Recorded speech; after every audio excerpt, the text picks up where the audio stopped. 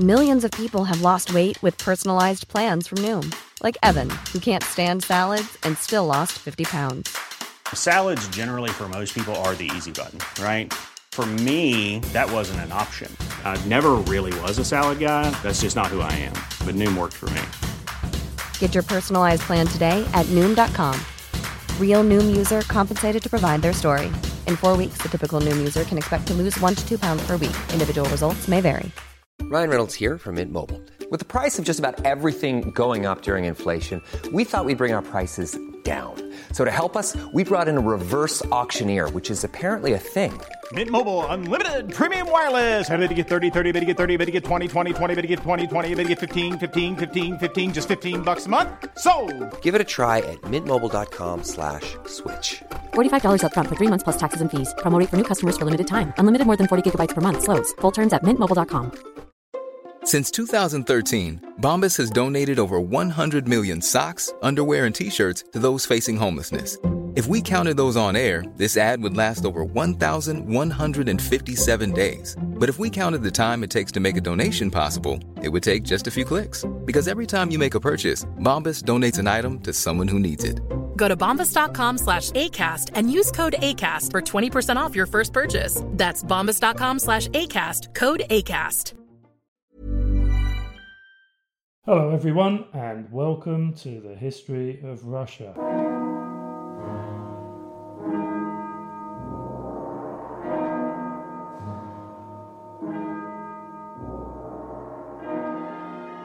This is episode 38, Tsar Alexei, Riot and Reform.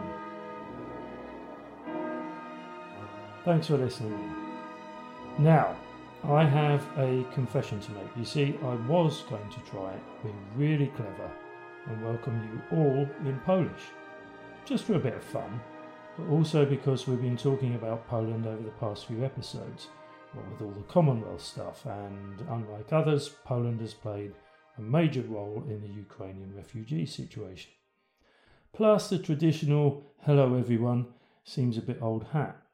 And I'm not using Russian greetings at the moment. So that's the rationale.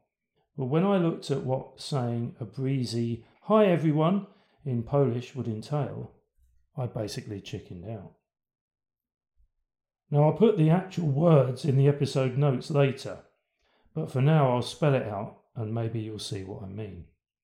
So the first bit, or the first word, looks the easiest. It's spelt out C-Z-E-S-C. But to make things more complicated, there are a couple of diacritical marks or accents above the S and the C. And if that's not enough, then the second word is the utterly terrifying W-S-Z-Y-S-T-K, so that's 7 consonants in a row, I-M. I haven't even got a clue how to even go about pronouncing those two words. Now, I apologise to all Polish speakers for basically ripping into your language, but if there's anyone out there who can provide any tips, I am prepared to give it a go, or another go. Well, I haven't given it one go, so it can't be another go. But obviously I'll need a suitable period of rehearsal, of course. So if you speak Polish and you know how to say those two words, which of course you should do, then drop me a line. Okay, that's enough frivolity. In the most recent episode that covered the main chronological narrative, we looked at Russia's key adversaries, Sweden and the Polish-Lithuanian Commonwealth, and then finished off by covering Russia between the years 1620 and 1645, a period which was overseen by Tsar Mikhail Romanov and his dad, the Patriarch/Senior Tsar Filaret. This week we'll be doing an appraisal of and a conclusion to Tsar Mikhail's reign, a time of recovery, retrenchment and stability in Russia that followed the cataclysmic mayhem of the time of troubles. And then there's a change of plan. Now I was going to cover the first part of his son's Alexei's reign, but instead we'll spend part of this episode and all of the next covering Alexei's time in charge from the perspective of his character and domestic policy/events only. and then in the episode after next, we'll cover the same time span through the prism of foreign and military affairs. Now, this split along foreign and domestic lines instead of the traditional chronological order feels a little awkward, counterintuitive, and to a certain degree is fraught with unnecessary risk. But fortune favours the bold, or so I'm told, and anyway, if it doesn't work out, I can always revert to the old way of doing things. But let's give it a go, and apologies to any of you who were looking forward to another round of Russian, Swedish and Commonwealth military shenanigans. All of that will have to wait for a couple of weeks. Before I start, there's just a couple of announcements and messages that I need to run through. Plus, I need to do my usual monthly round of shameless self-promotion. So a couple of weeks ago, I went through the schedule of forthcoming episodes, and I just wanted to reiterate that again, albeit, as just mentioned, with a minor adjustment or two. So as just stated, the next 2 episodes after this will finish off the Alexeian period, and then after that the order will be Russian society and serfdom, which will hopefully go down well in Ljubljana, Tsar Fyodor, Cossacks and Tartars, and then there'll be a state of the nation to round everything off before we get into Peter the Great territory. Secondly, a couple of listeners have asked me about the music that appears at the end of each episode. Well, the easy answer is, I really don't know what it is. I got the clip from a copyright-free site called Freesound, and all it says is Russian church music from Karelia, and Karelia is the bit of Russia directly east of Finland. Anyway, I'm thinking of changing the music, and if I do, I'll make sure to find out a bit more about the actual source. Okay, and finally, if you want to leave me a rating or review, then you can do that on either the website, Apple Podcasts or Spotify, or you can always follow or subscribe to the podcast on whichever channel or platform you listen in on. And remember, if you want to contact the podcast with a comment or question, as a number of you have, then you've got 3 options. That's via the new website, which is www.historyofrussia.net, or Twitter, where I'm HistoryRussia1. And then finally there's email, NordicWorld, that's all one word, NordicWorld @outlook.com. Okay, with all that out of the way, let's finally get on and do some actual history of Russia. And let me start by posing a rhetorical question. Just how had it been possible, after the chaos of the time of troubles, for Russia to have become, by 1645, massively territorially enlarged and politically and economically stable under the leadership of Mikhail, who was elected as Tsar in 1613, aged 16, as an untried, some would say, compromise candidate with absolutely no relevant experience, and his father, the chameleon-like patriarch Philaret, who had, it could be argued, been part of the original problem. Or to put it another, more simple way, how had Russia managed to survive the time of troubles, or as it was also called in Soviet times, the Peasants' War, and then later on, the Civil War? So let's spend a bit of time looking at, in no particular order, the answers to those 2 questions, and the reasons for that arguably unlikely outcome. Well, I suppose the first thing to say is that things couldn't have gotten any worse, and when backs are to the wall, it tends to collectively concentrate minds on priorities, like survival and stability.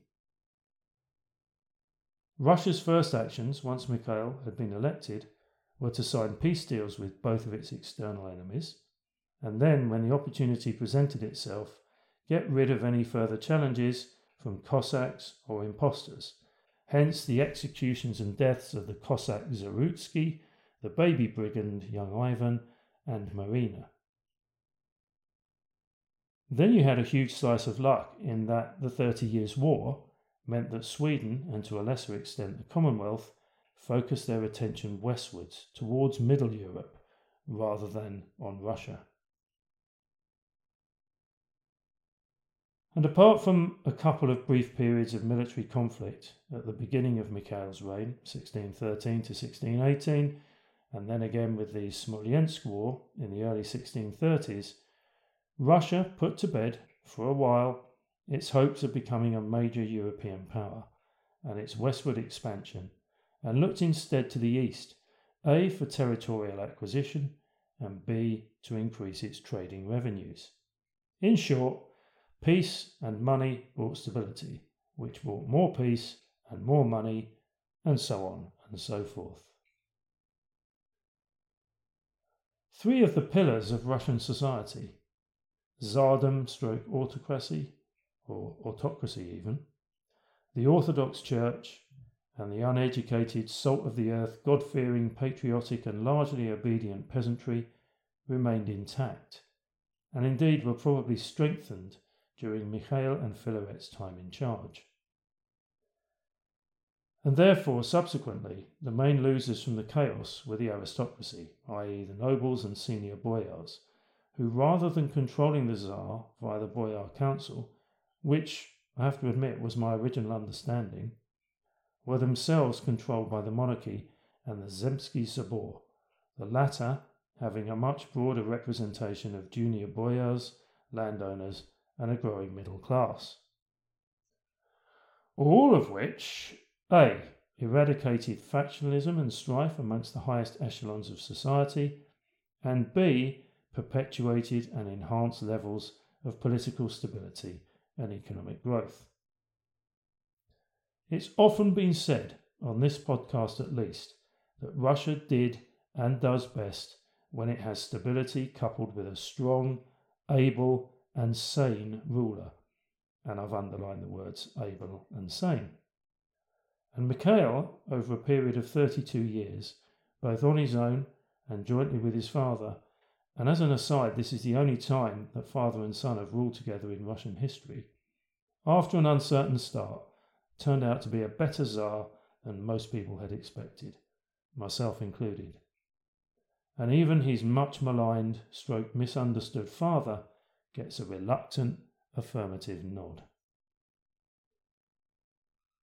Plus, by the time Mikhail died in 1645, probably exhausted by it all, he had also managed to ensure, via another slice of luck it has to be said because so many of his children died young, that the Romanov dynasty was safe and secure in the hands of his only remaining son, the 16-year-old Alexei.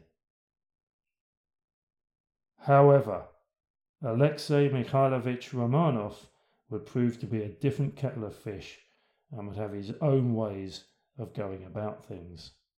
Alexei was born in 1629, and whilst we know very little about his early years, we do know that the key figure during his childhood was his tutor, the Europhile Boris Morozov, who straight after Alexei's coronation in September 1645 would be promoted to chief minister and would become the first of many factional favourites, something we know that Alexei's father had avoided.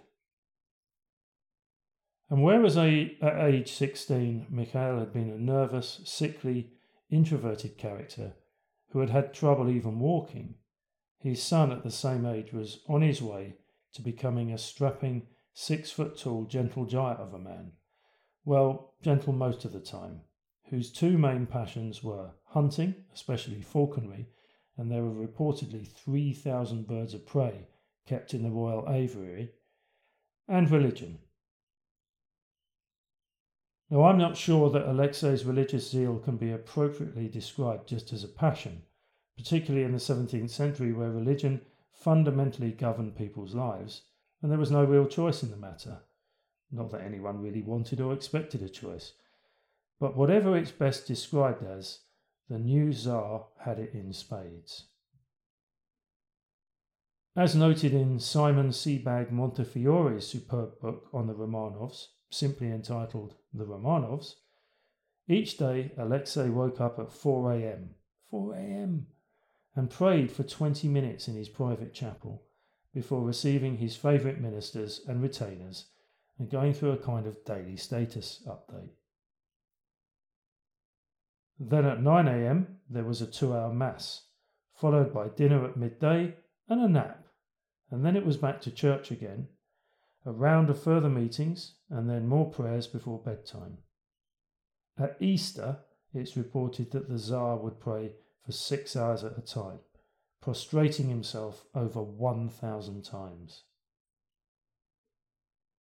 He was known to all as the young monk, although I doubt that particular sobriquet was ever used in front of him, as one of the aspects of his character was his ferocious temper, which would often display itself during council meetings, when he would often thump or slap ministers if he didn't agree with their point of view or they said something particularly stupid. But if Alexei was quick to lose his temper, he was also quick to regain it. His default setting was a kind of gentle affability, and he acquired the moniker Tishaishi, which means most quiet or most peaceful. And his reign started quietly. Peace was maintained, with the foreign powers allowing Alexei and Morozov to concentrate on domestic matters. And whilst both men were keenly interested in Western culture and learning, it didn't stop them from limiting the privileges enjoyed by the foreign merchants who lived in Moscow's German quarter or the Nemetskaya Sloboda. And just as an aside, these so-called German quarters, which weren't full of Germans, it's just that the term in Russian Nemets or Nemyets is the same for both. And that had evolved and been set up back in the late 1500s.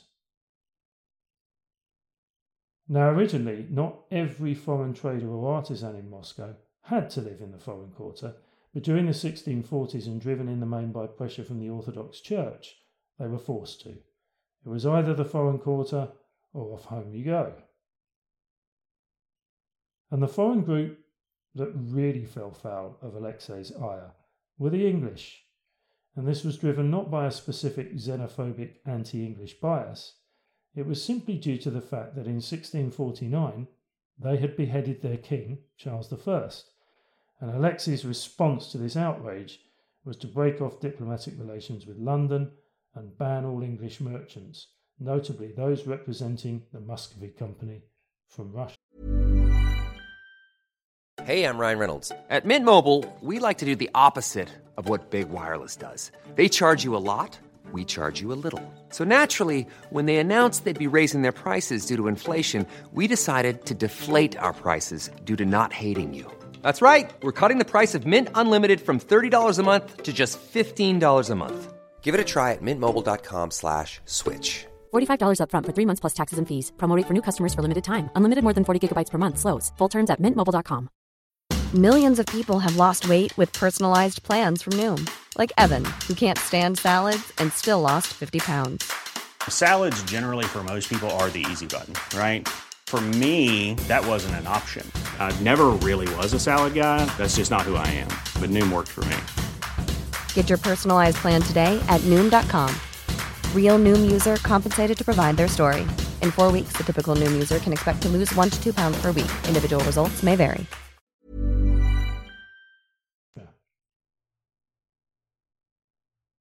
But putting love of foreign ideas but mistrust of foreigners to one side, Alexei and Morozov then decided to do something about the state of Russian society, and in particular its morals, which both viewed as being riven by all kinds of despicable vices, such as swearing, drunkenness, and sordid licentiousness.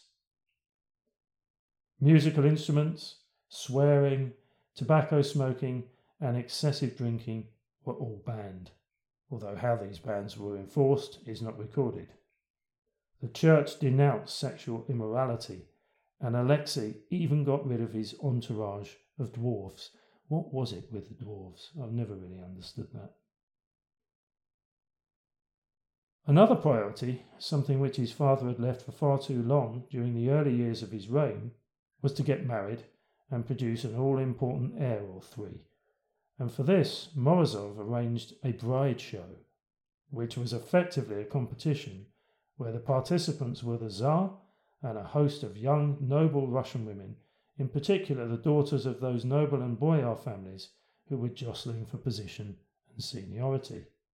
6 young women reached the final, and Alexei decided that the lucky winner would be Efimia Vsevolovskaya, and the wedding was set for February 1647. Unfortunately, though, at a public ceremony just prior to the wedding, when the crown was put on her head, poor Efimia fainted. Naturally, poison was suspected, but whatever the reason, Efimia was now regarded as unfit, or as being unfit for the role of Tsarina, and soon afterwards, and you're probably ahead of me here, the entire family was packed off to Siberia. Later in the year, Morozov put together a second bride show, which this time included 2 of the daughters of one of his protégés, Ilya Miloslavsky. But why 2? Well, it would appear that Morozov's plan was that Alexei would marry the eldest girl, Maria, leaving the teenage Anna available for himself. Morozov was 57, by the way. And thus, at the drop of the hat, the chief minister, via marriage, would be related to the Tsar's family. And fortuitously, for Morozov, the plan worked, and in January 1648, both weddings took place. Alexei and Maria would go on to have 13 children together, including a number of daughters and 2 sons, Fyodor and Ivan, who survived into adulthood, although for different reasons neither of the 2 boys enjoyed good health, but their stories for future episodes. I'm not sure how Anna Miloslavskaya felt about things, but Boris Morozov, now the Tsar's chief minister and brother-in-law, was more than content with his life as a married man, and soon after his stock rose even further as Alexei had him promoted to boyar class and then put him in overall charge of the state's finances, which was starting to go just slightly into the red following a couple of decades of steady recovery and growth. And all of which provided the Tsar with more time to spend on praying, hunting, and fulfilling his matrimonial and dynastic duties. As Alexei would soon find out, though, Morozov was the wrong man to be put in charge of the purse strings. That's for 2 reasons, really.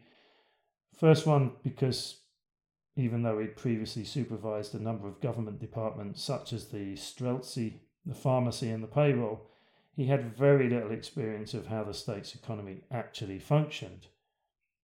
But more importantly, because he was completely corrupt, and he saw his new role as providing him with plenty of opportunities to feather his own nest. And this nest feathering was achieved in 2 very simple ways. First, he reduced the salaries of all the state employees, and then second, he raised taxes across the board, siphoning off a percentage of both of the savings and the increased revenues into his own pocket. And before long, and unseen, or if it was seen, ignored by the Tsar, Morozov's faction were being viewed as self-seeking and corrupt, and then in late 1648, the chief minister took a measure which in hindsight he would come to regret. He hiked up the tax on salt, not for the first, second or third time, but for the 4th. Or he didn't do that, and he put up the tax once, effectively putting it up 4 times what it was. Now, this salt tax was an indirect tax, but seeing as the whole population needed salt to survive, much as we do today, no difference there, the increase impacted everybody, but it hit the poorest the hardest, and this soon proved to be the tipping point. In June 1648, Alexei was returning to Moscow from a pilgrimage to a nearby monastery with his retainers when he was suddenly surrounded by an angry, hostile crowd who started remonstrating with him regarding the behaviour of his corrupt officials, which by all accounts was new to him, or news to him. Alexei, thinking on his feet, took the sting out of the situation by promising to investigate, and then hurriedly left for the safety of the palace. But far from placating the situation, the protesters, once they'd realised that they'd probably been fobbed off, made their way to Morozov's mansion, broke down the doors, and started looking for the chief minister. Oh, and whilst they were there, they broke into the wine cellar and proceeded to get blindingly drunk. They then went on the rampage throughout Moscow, looking for the guilty or the scapegoats. By this stage it really didn't matter. And this drunken orgy of violence, known to history as the Salt Riot, lasted throughout the night and into the next morning. Morozov, though, had been tipped off and had escaped, unlike two of his faction who were later caught by the mob and butchered, and was now hiding out somewhere in the Kremlin. The next day, Alexei rode out and addressed the crowd. Essentially, he apologised for the behaviour of his ministers and told them that prices would be reduced and reforms would be made, to loud cheers from the protesters, although possibly not too loud because most of those who were present were either still drunk or hungover. But the Tsar went on to say that whilst he knew that Morozov was guilty, his punishment would be exile and not death, and justified his decision on the basis that Morozov was an old man and part of the family. I mean, how could he possibly harm his wife's sister's husband? And on the 12th of June, the chief minister, surrounded by guards, started out on the first stage of his long trip to confinement in a monastery on the shores of the Arctic Ocean. But the whole thing was a ruse cooked up by Alexei, and within 4 months, before winter had really set in, Boris Morozov was back, and throughout late 1648 and 1649 he was working with the Tsar and others on a series of reforms. But for the rest of his life, he would die in 1661, Alexei made sure that Morozov, whilst safe, protected and living in the lap of luxury, remained well and truly in the background, and the Tsar had a number of other ministers, including his father-in-law, Ilya Miloslavsky, Nikita Odoevsky, Afanasy Ordin-Nashchokin, and Artemon Matveyev, who would gradually start to handle most of the ministerial and administrative heavy lifting. So what were these reforms that I just mentioned, that everyone was beavering away at, and why were they so important? Well, there were two types: military, which we'll cover in a couple of episodes' time when we're looking at Alexei's foreign policy and campaigns, and legal, which we'll look at now. So the main drivers or themes and aims for the new legal code, or the Sobornoye Uloženie of 1648 to 49, were threefold. And the main one really was to address the mayhem and lawlessness that had been a feature of the recent Salt Riot. In Alexei's mind, the root causes had been dealt with, i.e. taxes had been reduced and Morozov had been punished, well, sort of. Now it was time to show the population that any further protests against the established order, i.e. the nobility and the church, would be harshly dealt with. So no more Mr. Nice Guy. So let's have a look at some examples of what made it into the law code, which means it's time for me to dust off my special quotation stroke Ivan the Terrible stroke Genghis Khan voice. Here we go. Article 19.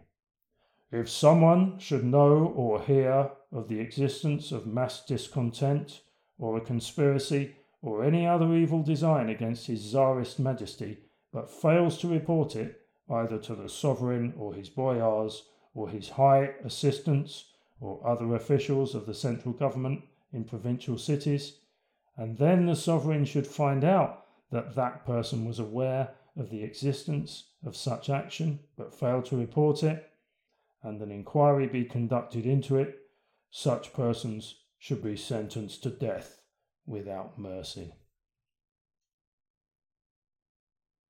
Then we have Article 20.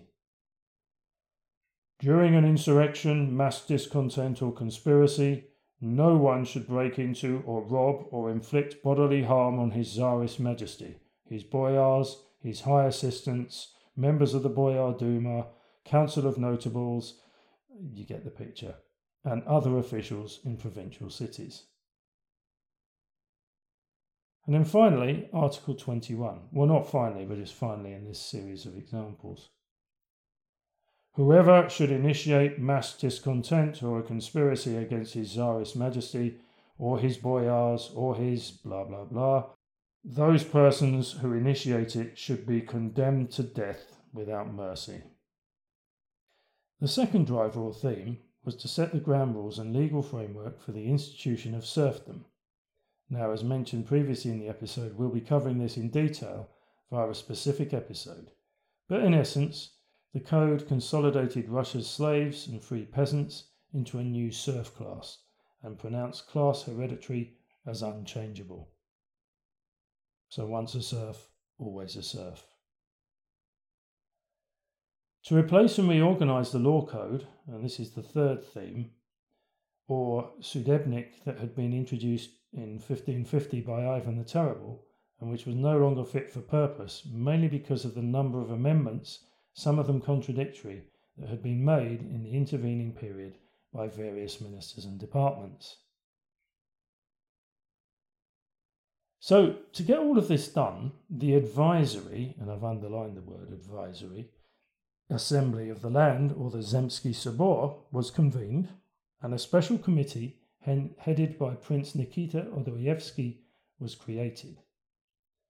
Members of the committee included Prince Semyon Prozorovsky, Fyodor Volonsky, as well as the scribes Gavrila Leontiev and Fyodor Griboyedov. So how did this all work?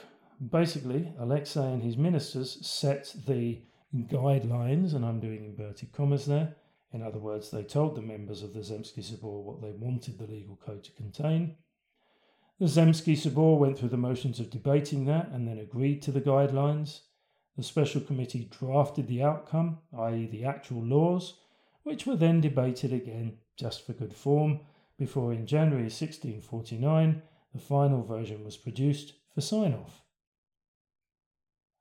And the original of this historical document is a scroll consisting of 959 narrow sections. And at the end of the document are 315 signatures of members of the Zemsky Sobor, and the signatures of the scribes are located in the margins for each section. Later, a copy of the scroll was transcribed into book format and printed twice, with 1,200 copies made on each run.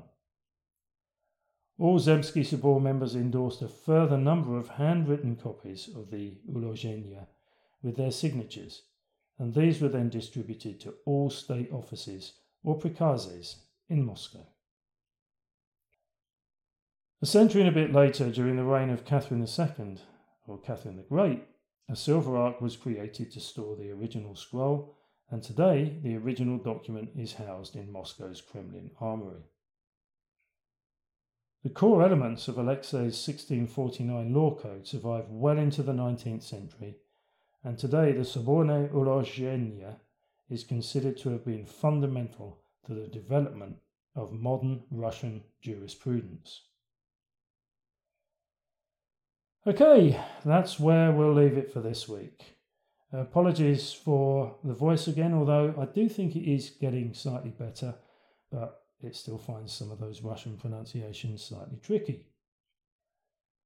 Next time we'll continue our look at Russia on the domestic front, taking in riots, mainly in but not confined to the north of the country, and Cossack rebellions in the south.